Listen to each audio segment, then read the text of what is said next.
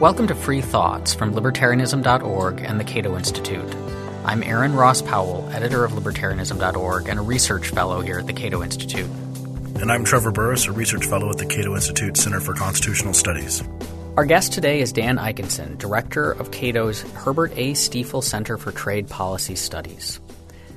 Free traders often tell us that trade is good because it creates wealth. And I mean, we can see how manufacturing creates wealth. We had things and they turned into better stuff, right? And people were employed in this. But how does trade create wealth? Well, trade, by expanding the size of the market, enables people to specialize, to focus on a division of labor that was unattainable before trade was available to increase the size of the market.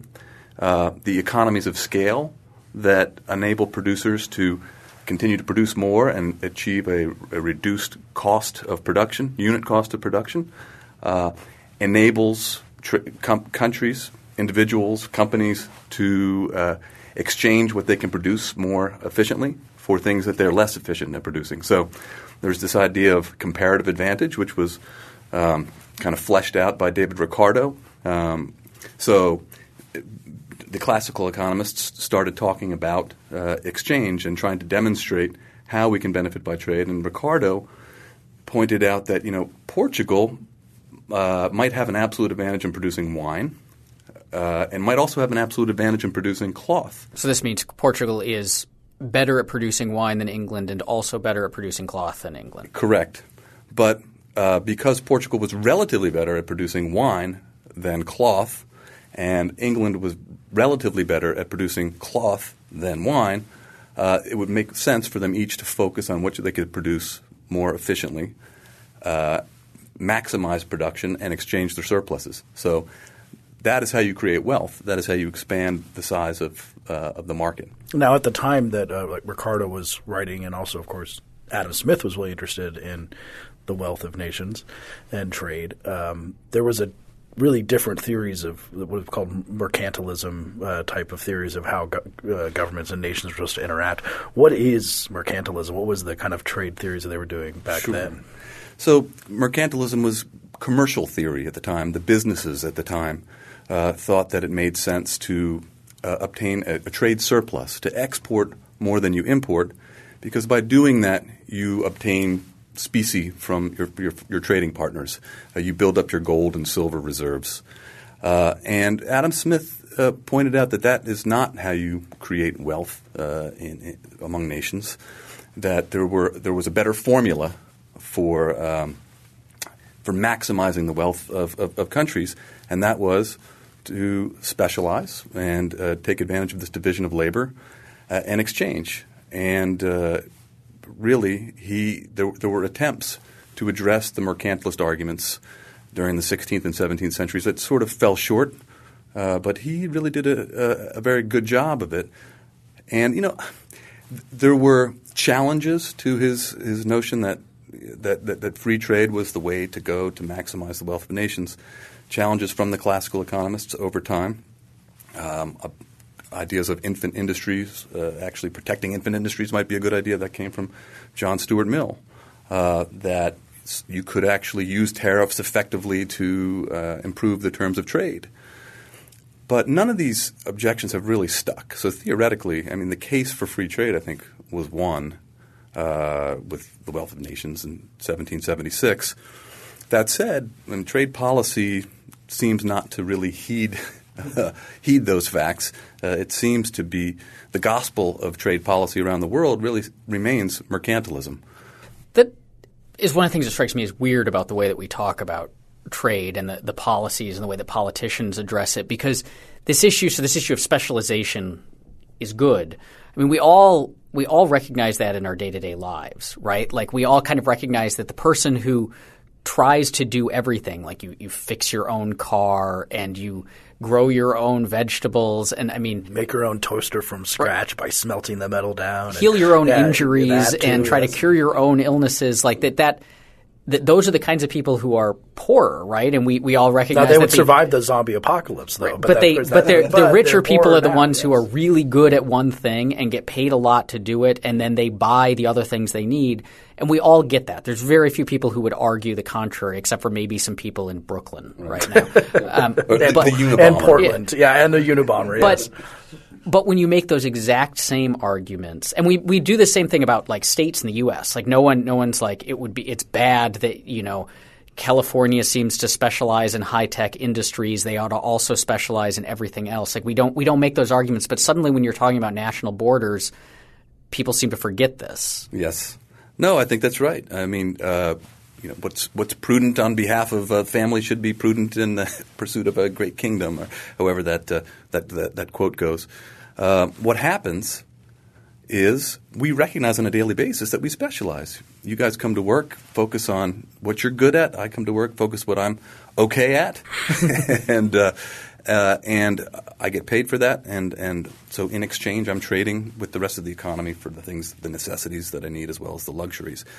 What happens, I think, is there's this perception when it comes to national boundaries that the rules no longer apply. Aaron, you mentioned, people don't think you should have trade barriers between states, and the Constitution forbids it.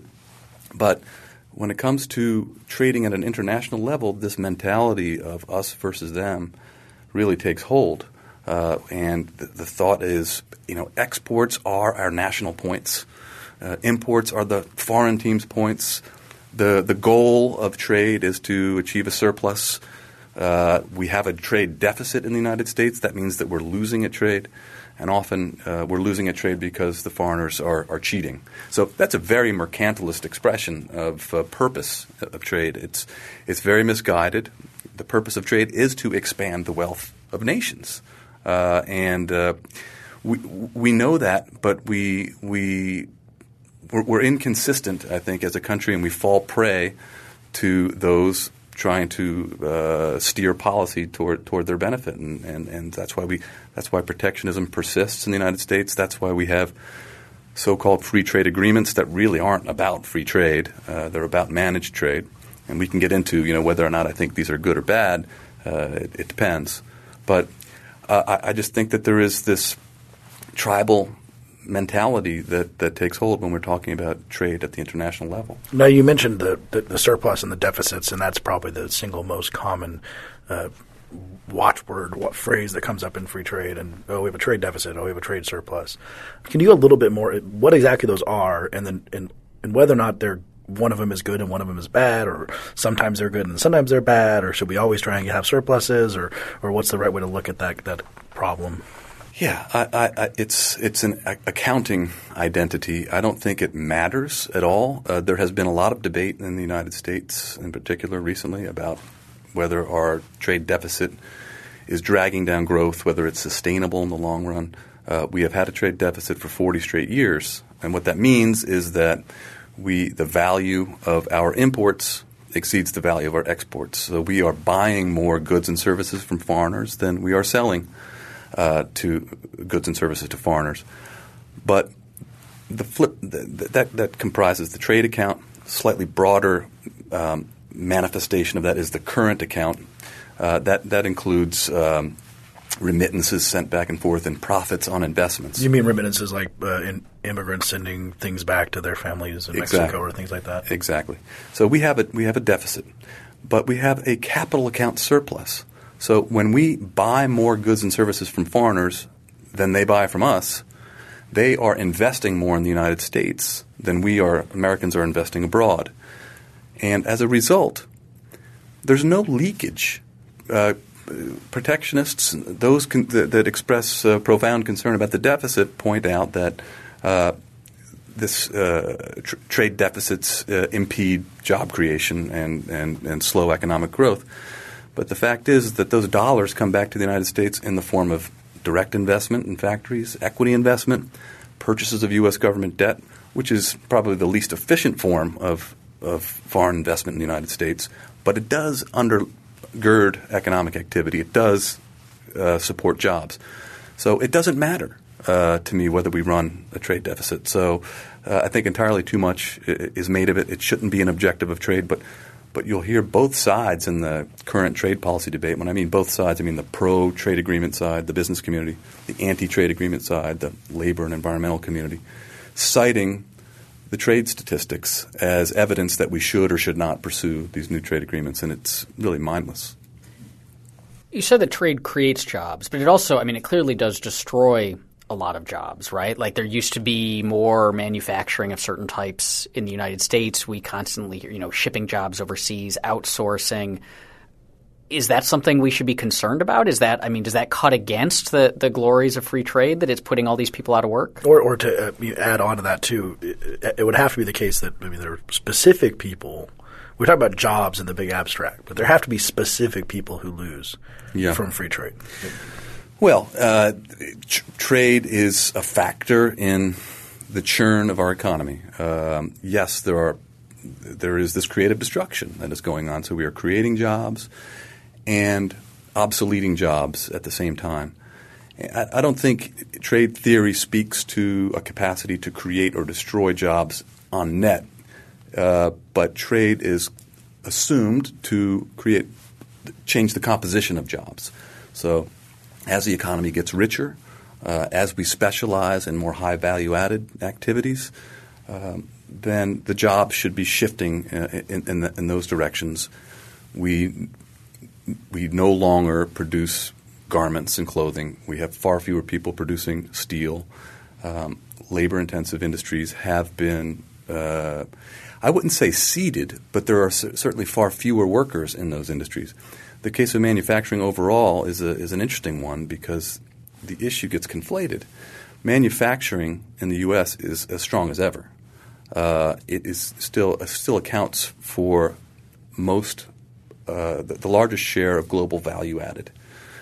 Year after year, U.S. manufacturing achieves new records with respect to output, value added, revenues, often profits, return on investment, except when we go into recessions, cyclical recessions. But we've been trending in that direction for forever. When people complain about manufacturing, they're complaining about the loss of manufacturing jobs. And manufacturing jobs peaked in the United States in 1979 at 19.4 million, and they've been on a downward trajectory since. Manufacturing as a share of the U.S. economy peaked in 1953 at about 28%. It's now down to about 12%. That doesn't matter. In absolute terms, manufacturing is still growing. The reason it's shrunk as a share of the economy is because the rest of the economy has grown faster. The services sector have grown. So trade, like technology and other factors, perhaps expedite the shifting in jobs within the economy. But you don't hear too many people asking to put a moratorium on Apple products and on technology in general. It's widely perceived as good for us, as is trade. They both create a larger pie. The question of how we divide that pie is not a burden. Trade is not to be burdened with that question. I think it's a matter of different. It's a matter for other areas of policy. But shouldn't we worry about the fact that we don't make anything here anymore, in the sense that there were good union stable jobs that could provide blue-collar expectations? We're building American cars that manufacturers no longer exist or owned by Fiat and things like that. And there were this huge amount of thing, and the blue-collar workers, they didn't have to be ashamed of themselves. They had a good – now they're changing jobs all the time, or they're serving tables, and we're moving into the service economy, which includes a lot of things that aren't building anything. So everything's built overseas. It all gets shipped back here, and we're not building – and if a war starts, we have no ability to – build things from internally, and so we've created this inequality problem and all. Is that something we should be worried about? Do you really believe that? Are you? I think you're trying to get me fired. You're perpetuating a fallacy here. What is the fallacy? Well, we build lots of stuff here. Again, we account for about 22% of global manufacturing value added. So if we're not making cars and T-shirts, what are we making? We're making a lot of business-to-business products. You hear the complaint all the time. It's a cliche. I went to the store and everything says made in China or made in Vietnam, made in Brazil. U.S. manufacturing doesn't make products that you're going to find on the retail store shelves. We don't make sporting equipment and clothing and hand tools anymore. We make pharmaceuticals and chemicals and components for high-tech equipment, airplane parts, technical textiles, things like that. It requires fewer workers. But to answer your question, Trevor, yes, we do need to make sure we need to have policies that enable the redeployment of people that lose their jobs. We used to be pretty good at it. Between the quarter century leading up to the Great Recession, between 1983 and 2007, the trade deficit increased by 15 times or something around that number. Imports went through the roof. Yet we created 1.8 million net new jobs every year. So the economy, and it's a value judgment as to whether or not a high-paying union job is better than one in the services sector, and there are various degrees of jobs in those sectors. The argument has been, these are all hamburger flipping jobs, but they really are not. A few years ago, the average wage in the services sector exceeded the average wage in manufacturing. One of the reasons that we hear that, hey, we had all these great high-paying manufacturing jobs in the past is because unions, really stuck it to management, or they were being paid more than they should, and as a result, that hastened, I think, the demise of some of these industries. So we should be concerned about having an economy that is able to redeploy workers, but we need to look at what is inhibiting that. And I think we have superfluous regulations. We have the highest corporate tax rate among OECD countries. We have an unsettled immigration policy, unsettled trade policies, energy policy. There's stasis here in Washington. I think if policymakers were to be more straightforward and get out of the way, we would see many more channels widening for job creation. One of the things that gets proposed to address job losses from trade, especially the manufacturing sector, is Buy American laws. Are those – well, first, what are those? And are those a good idea? No, I don't think they're a good idea. Should it be something, even if it's not a law, should it be something you strive to do?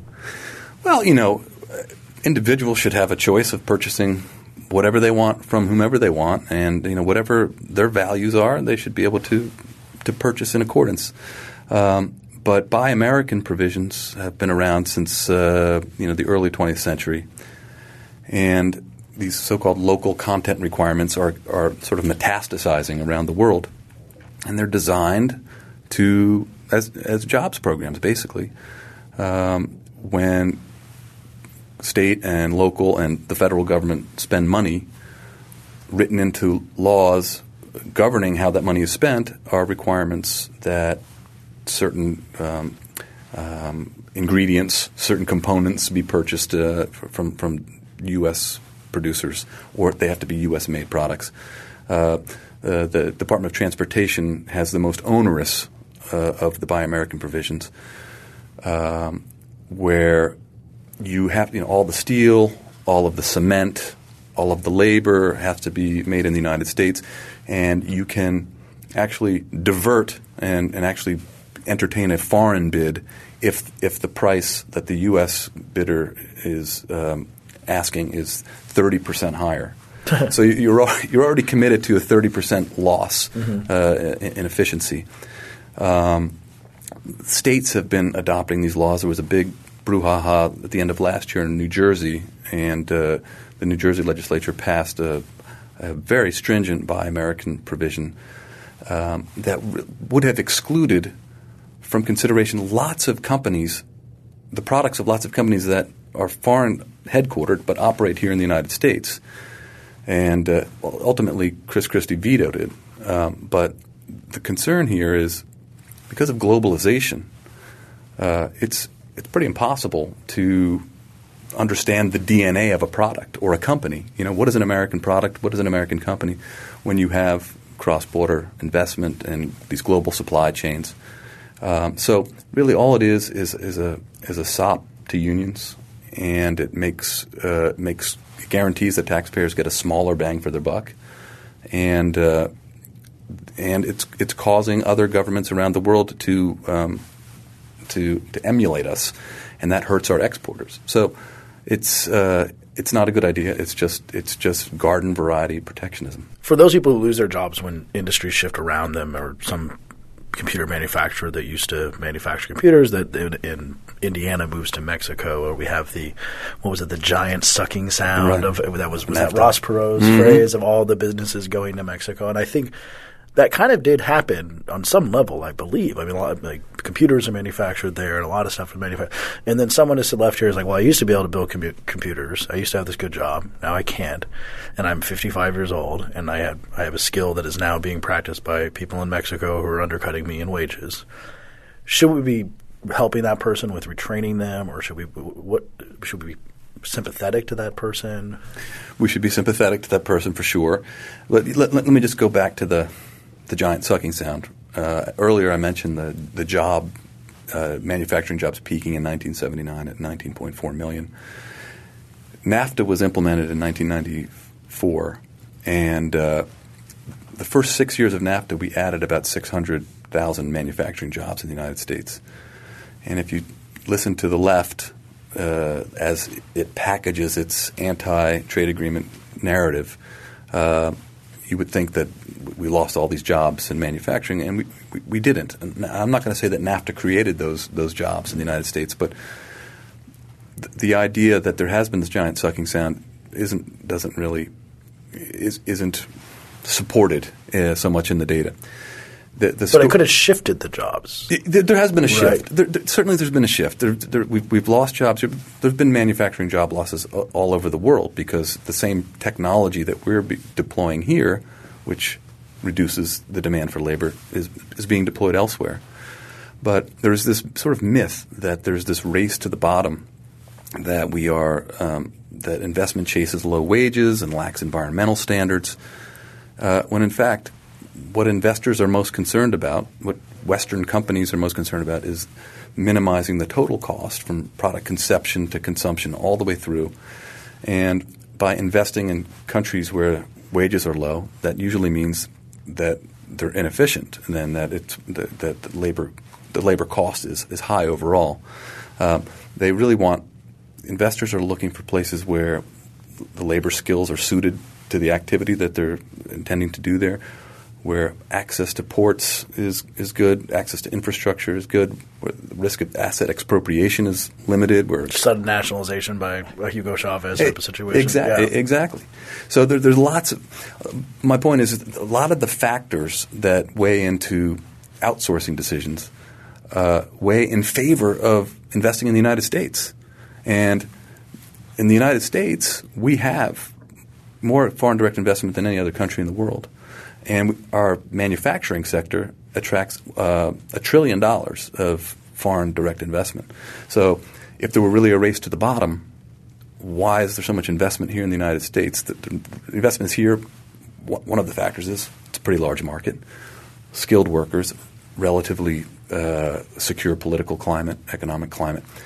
And when companies invest abroad, instead of there being this people think in their heads of this factory being disassembled in Ohio, bolt for bolt, rafter by rafter, and being resurrected in Mexico or China to produce for export to the United States.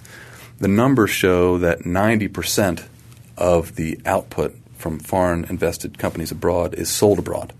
So it's not shipping jobs abroad to sell back to the United States. That only accounts for a very small percentage of it.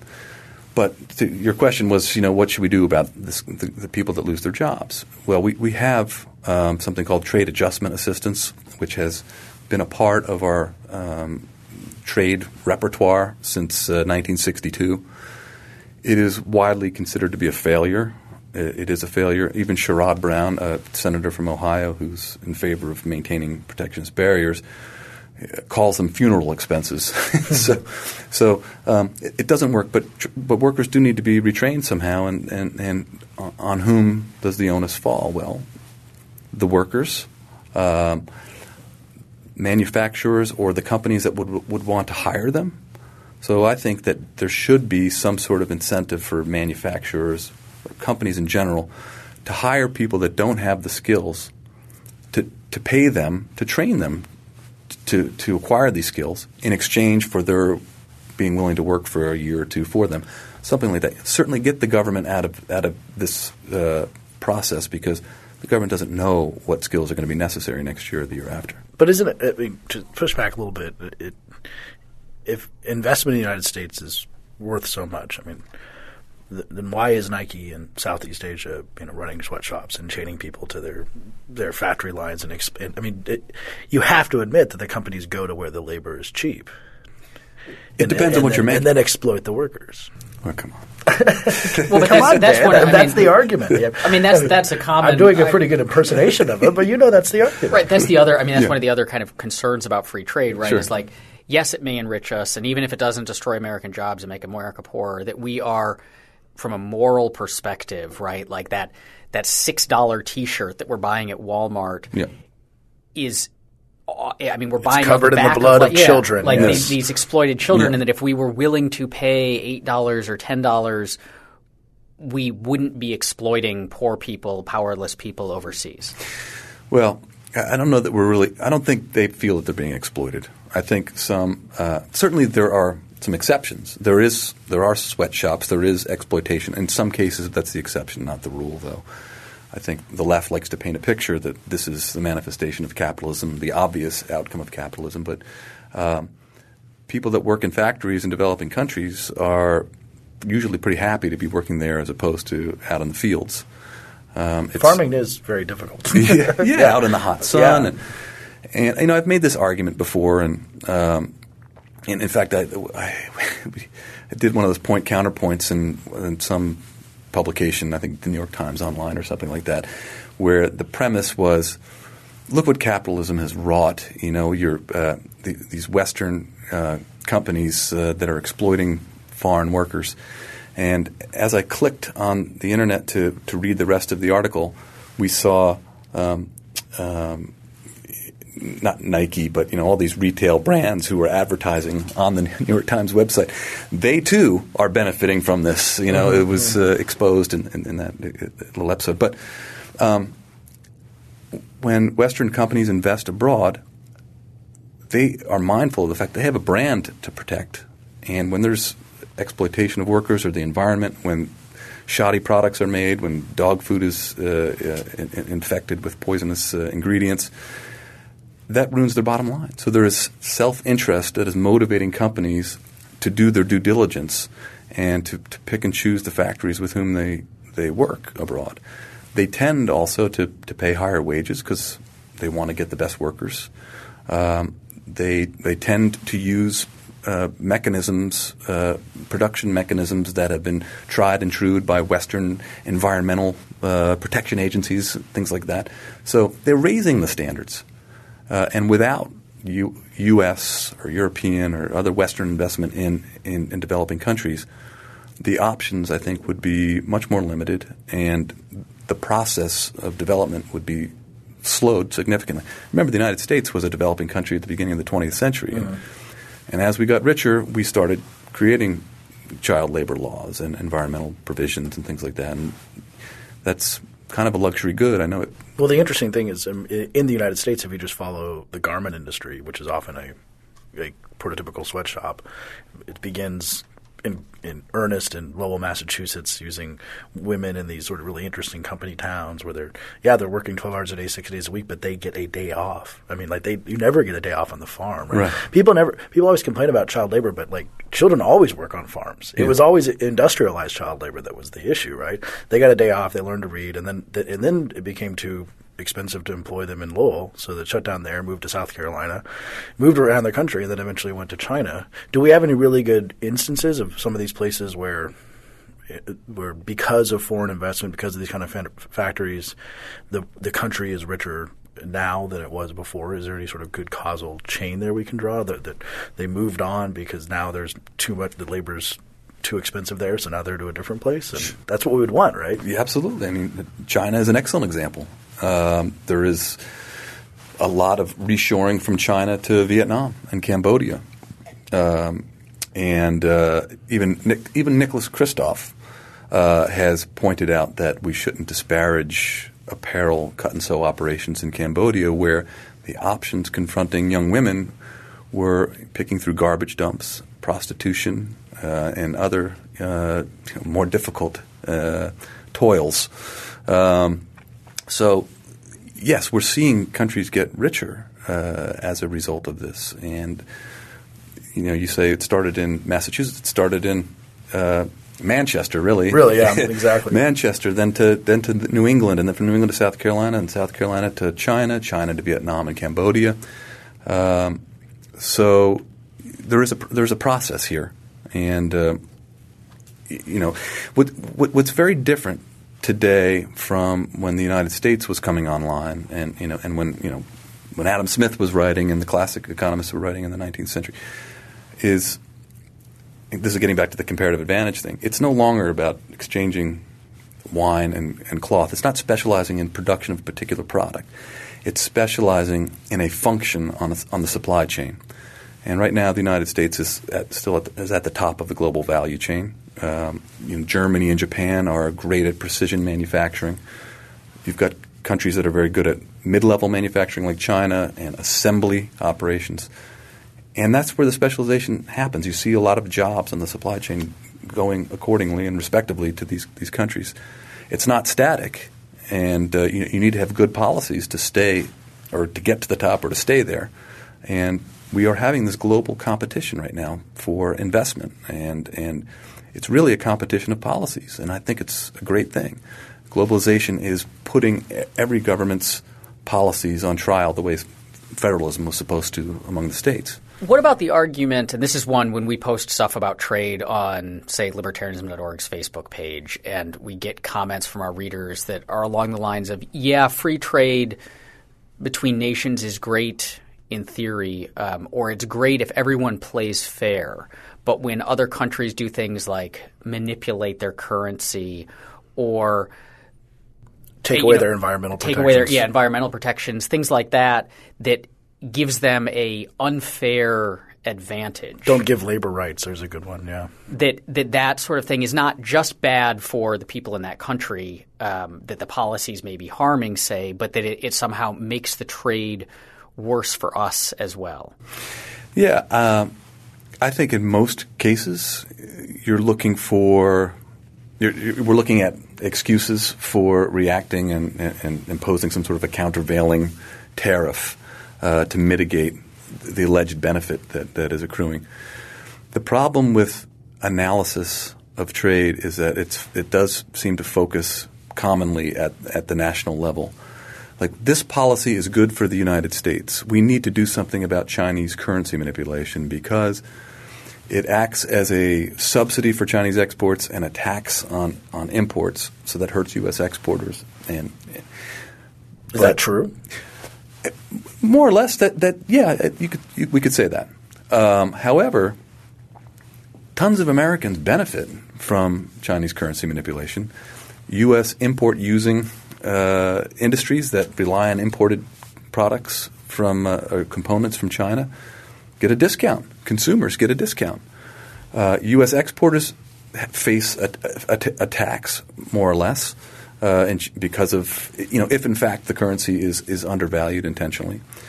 But I don't think that's that big of a deal. In this particular example that we're talking about, I know, Aaron, your question was broader than that, but in this particular example, because of globalization, products are made in multiple countries. And in China's case, for example, about 50% of the value of exports from China is Chinese value added, Chinese components made with Chinese labor and overhead.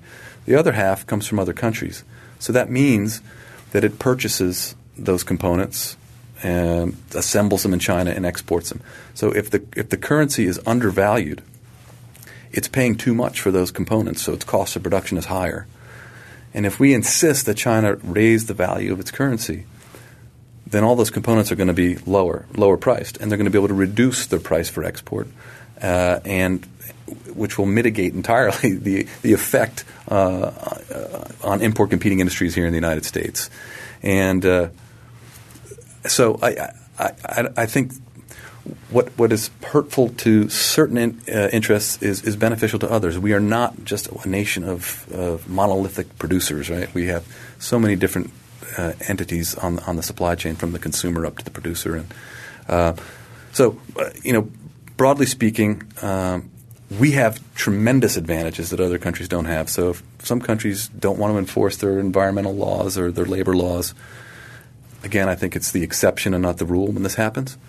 We have tremendous advantages here, having the world's largest market, having the most innovative society that the world has ever seen.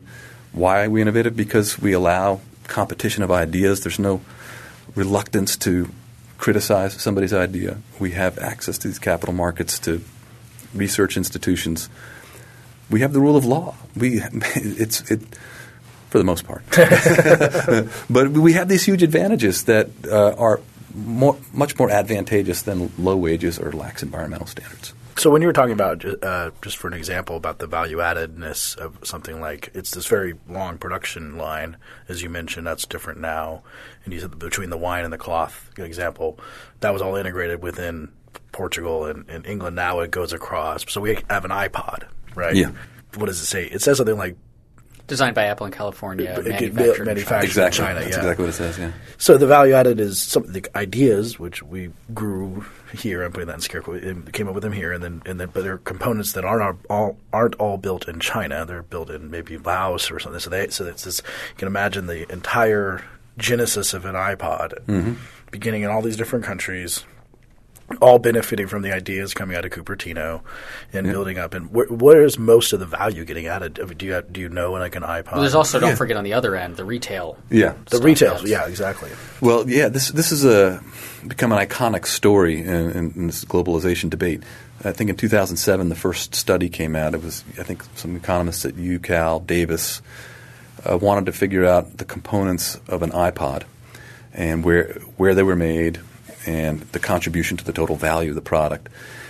Since then, there have been kind of tag-on studies, one doing the iPhone, one doing the iPad, but the conclusions are basically the same. I remember the numbers for the iPod approximately. It costs about $150 to produce the iPod. Most of the components came from Japan, Korea, and Singapore, some from the U.S., very few from China. And it turned out that of that $150 cost of production, $6 was Chinese value added. So when we import that $150 iPod from China, it registers as a $150 import from China, and it sort of exacerbates our bilateral trade deficit and adds fuel to the fire of the deficit debate. But then that iPod is retailed for $300 in the U.S., and that covers logistics and advertising. But they're pretty big profits for Apple shareholders, and those profits some are returned to the shareholders, and some are retained earnings that go into R&D for the next generation of products. But if the iPod didn't sell for $300, if we didn't avail ourselves of labor abroad, and it cost $500 or $600, they never would have been quite so ubiquitous. There wouldn't have been the momentum that spurred all these new industries, the app industries. Podcasts. The podcasts. Exactly. There you go. And all these accessories, the stuff you go jogging, the equipment, and everything else that's gone with it. So, earlier I said 50% of the value of Chinese exports is Chinese value added. In high-tech industries, and I consider Apple products high-tech, it's much smaller. It's, in the area of 5 to 10%. But you'll hear Americans who, want to do combat with China on the trade front say, according to Comparative Advantage, we should be making the high-tech products, but we have this huge high-tech trade deficit. This is exactly how they come to those numbers. It's that through that iPod. Only 5, 6, 8% of it is Chinese value. The rest of it is from other countries, including the U.S. Shifting gears a bit, one of the organizations that draws a lot of ire from people who are opposed to free trade, people who are opposed to globalization, the ones who march in the streets in Seattle, is the WTO. So what is the WTO? What does it do? It's a nefarious Illuminati-run organization, correct? So besides that? Yes. Look, it's not just the anti-globalization left that has questions and impugns the WTO.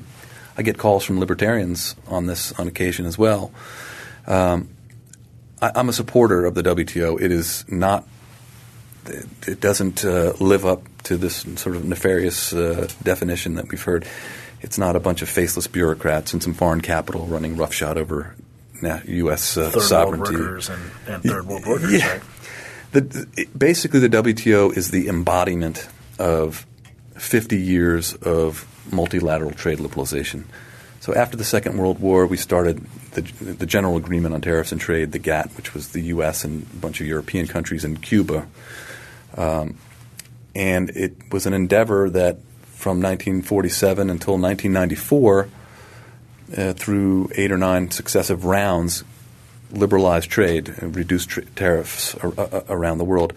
The last successful round of the GATT was the Uruguay round, which was concluded in 1994, and it created the World Trade Organization. And it said that all of these rules that we've agreed to are here, and this organization is going to operate by consensus, and it will be here for a couple of purposes. One, to adjudicate disputes that arise, and also to sort of commit to the idea of further trade liberalization going forward. The WTO doesn't have any sovereignty. It is consensus driven. And it has been quite successful in the sense that there have been 480 or so cases brought to the WTO. So if a WTO member feels that a trade partner is violating its obligations under the various WTO agreements, it can initiate a dispute. What kind of things would be violations? Raising tariffs, not implementing your anti-dumping law according to the agreement on anti-dumping at the WTO. We'll talk about anti-dumping next. So we can But basically, governments have committed to trade liberalization and to operate within a set of rules. And when one government feels that its rights have been violated because another government has violated those rules, it can bring a case. And the process is you start with a request for consultation. So the U.S. brings a case against China. The first process is U.S. and China will try to talk it through, see if they can resolve it. If they can't, then the U.S. can request formation of a dispute panel. And the dispute panel will then hear the case. And at the end of the process, they don't say, China, you're violating your commitments, do this. Or China, you're violating your commitments, U.S., you can retaliate. All they say is, China is violating Article 2.42 of the Anti-Dumping Agreement, and we recommend that China bring its measures, rules, regulations into conformity with the agreement. China doesn't have to agree. The U.S. doesn't have to agree. In fact, the U.S. is out of compliance more than any other member of the WTO. This is something that we don't hear in U.S. discourse very often. So how do we get the U.S. to comply if it hasn't? This is the genius of the WTO system. It allows the complainant to ask to withhold concessions, basically to withdraw its concessions, basically to raise tariffs, to compel the United States to change. And the WTO said, okay, you're entitled to do that. But during that period, the U.S. is going to have a debate because the retaliation list is created by China or Europe or whoever the complainant is, and it identifies citrus in Florida, motorcycles in Wisconsin, textiles in North Carolina as the likely victims of this retaliatory tariff. And the retaliatory tariff is in place, say, because there's a steel tariff in place. That was the offense. What this does is it causes the United States to have a conversation within itself. So all the industries get together and say, hey, this is going to be the cost of our failure to comply with the WTO's reasoning. So it's not telling the United States what to do, but it incites the United States. It's a catalyst for the U.S. to have this conversation and sort out what its priorities are. And it's worked reasonably well. A lot of people think that the WTO is issuing dictums that need to be heeded or else. That is far from the truth. And I think of all the international economic organizations, it is the least intrusive, actually, and has worked the best. Now, we talked about going dumping, which is something you know a lot about. What is dumping, and is it Is it a real thing? Is it one thing? And is it a problem? I guess if yes, then is it a problem? Right. Well, it's not a problem. There's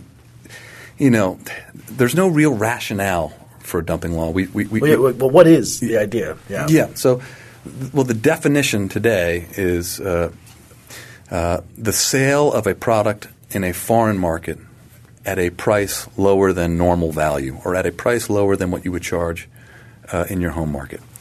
So it's price discrimination, basically. So under U.S. law, a foreign company is dumping if it is selling its widget in the United States at a price lower than it charges in its own market.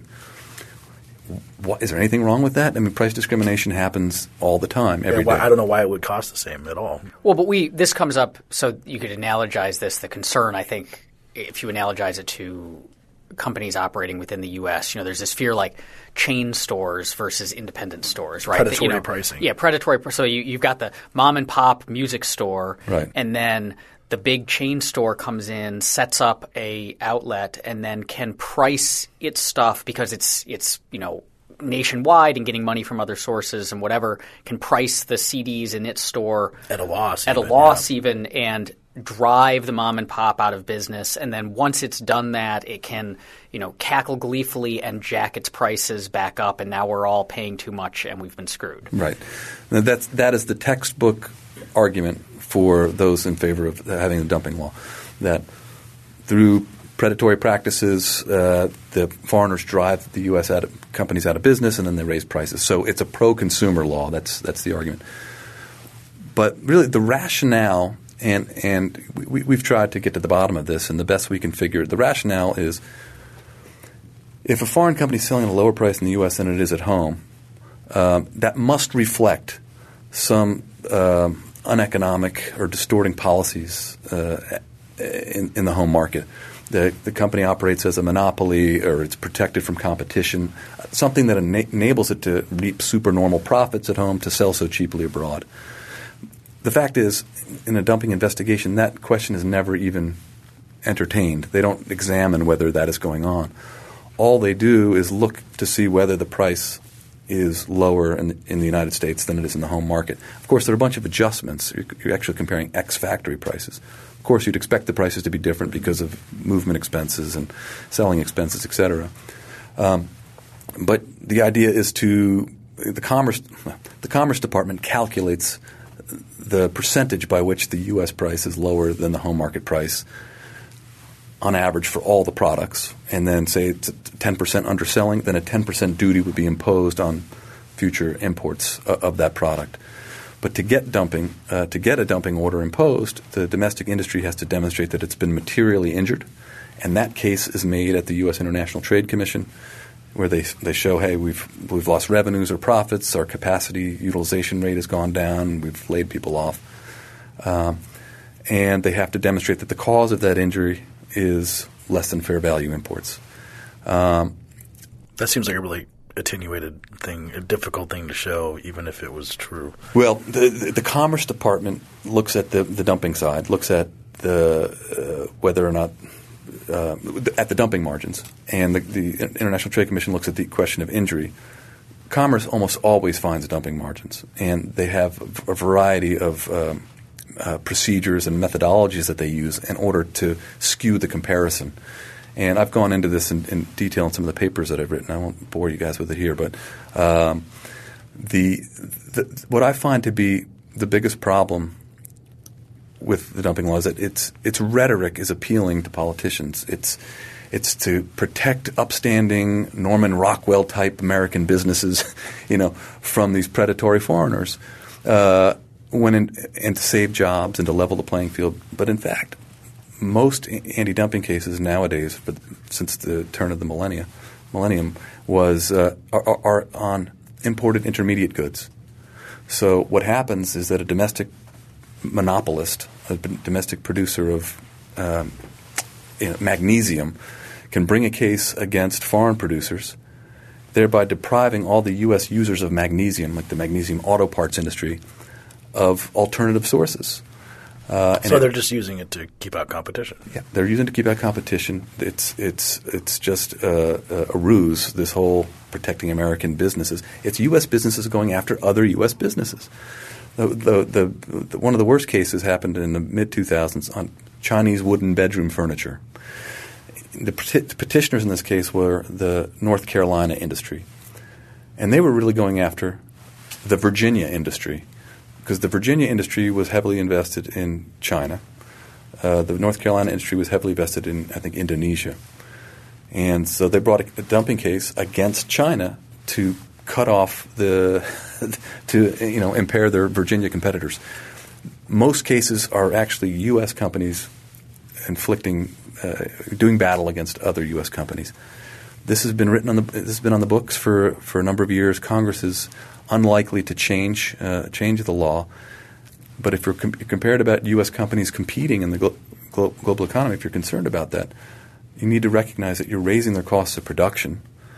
The downstream companies don't have any standing in these proceedings, and the International Trade Commission does not evaluate the impact on downstream industries when it does its analysis. It just, if the producer wants relief and wins it and can demonstrate these very, very basic, easy-to-reach hurdles, they get it. They get it. Yeah. So you mentioned GATT, which it seemed like you're generally a fan of, but then you also mentioned NAFTA, which you said was not a free trade agreement, was a managed trade agreement. And there are some libertarians, Ron Paul, has opposed NAFTA in that way. What is that distinction? Is NAFTA something we should be for as the lesser of two evils? And what is that distinction between free trade and managed trade? Sure. Well, like I said, I get a lot of hate mail from the left, but I also get similar toned emails from libertarians. And it's a legitimate question. Should free traders support free trade agreements? The GATT, the General Agreement on Tariffs and Trade, yeah, it's an agreement, but it's a multilateral agreement. NAFTA is a trade agreement between three countries, so it's more narrowly focused. But let me answer your question this way. Free trade agreements are not the manifestation of Adam Smith's ideas. Free trade agreements really reflect business's priorities. All right? Business leads the charge. It's about opening foreign markets and using our markets as leverage. We will only open our domestic market if you open your foreign market. Now, who does that benefit? That benefits U.S. exporters. So U.S. consuming industries and U.S. consumers are just along for the ride. Shaping the pursuit of these free trade agreements is other interests like labor and environmental groups and things like that.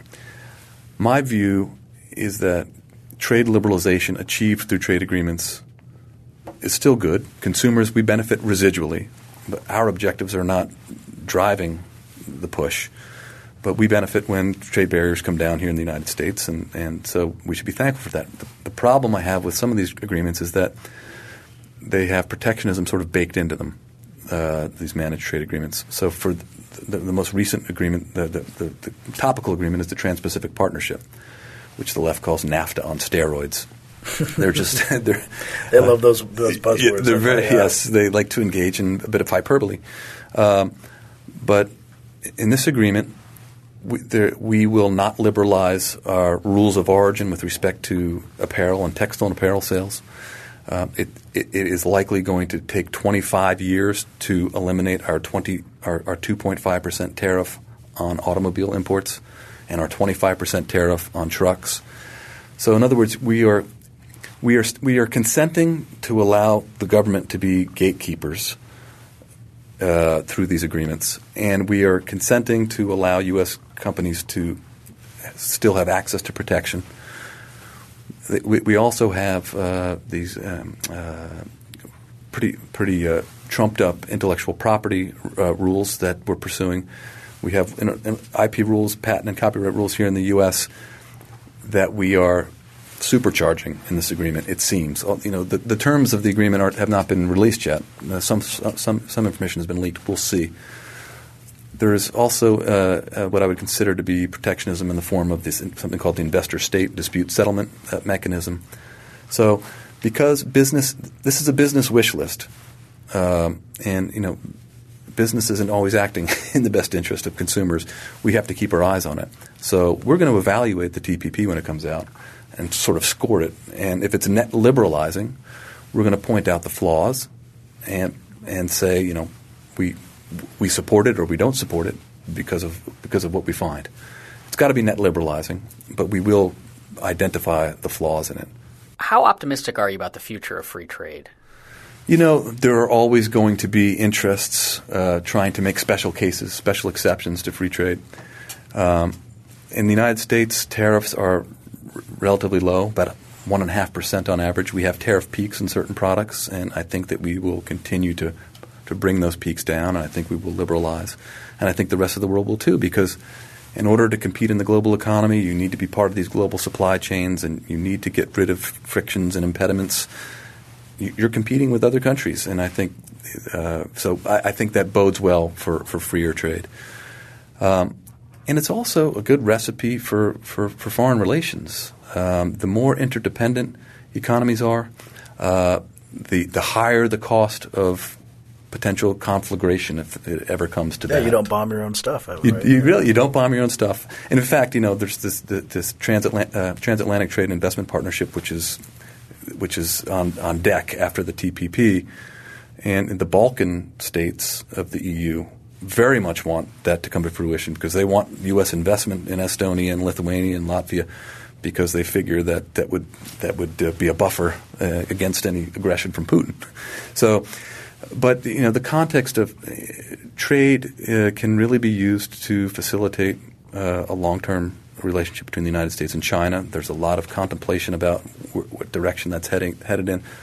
Some people think it's inevitable that there's going to be hostilities at some point. But the more it's just the negative aspects of the relationship that get the most attention. There are actually lots of beneficial aspects that it doesn't bleed, so it doesn't lead.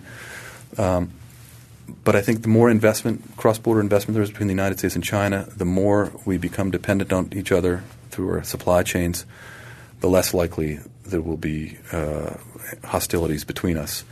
There's another school of thought, of course, that proactively some governments will see themselves becoming too dependent in that interdependence, and then preliminarily or prophylactically do something aggressive. In fact, we're having a book forum on that soon. I think Justin Logan is hosting that. But I think expanding free trade is a good tonic for quelling the tendency toward hostilities. Thank you for listening. If you have any questions, you can find us on Twitter at FreeThoughtsPod. That's FreeThoughtsPod. Free Thoughts is produced by Evan Banks and Mark McDaniel. To learn more, find us on the web at www.libertarianism.org.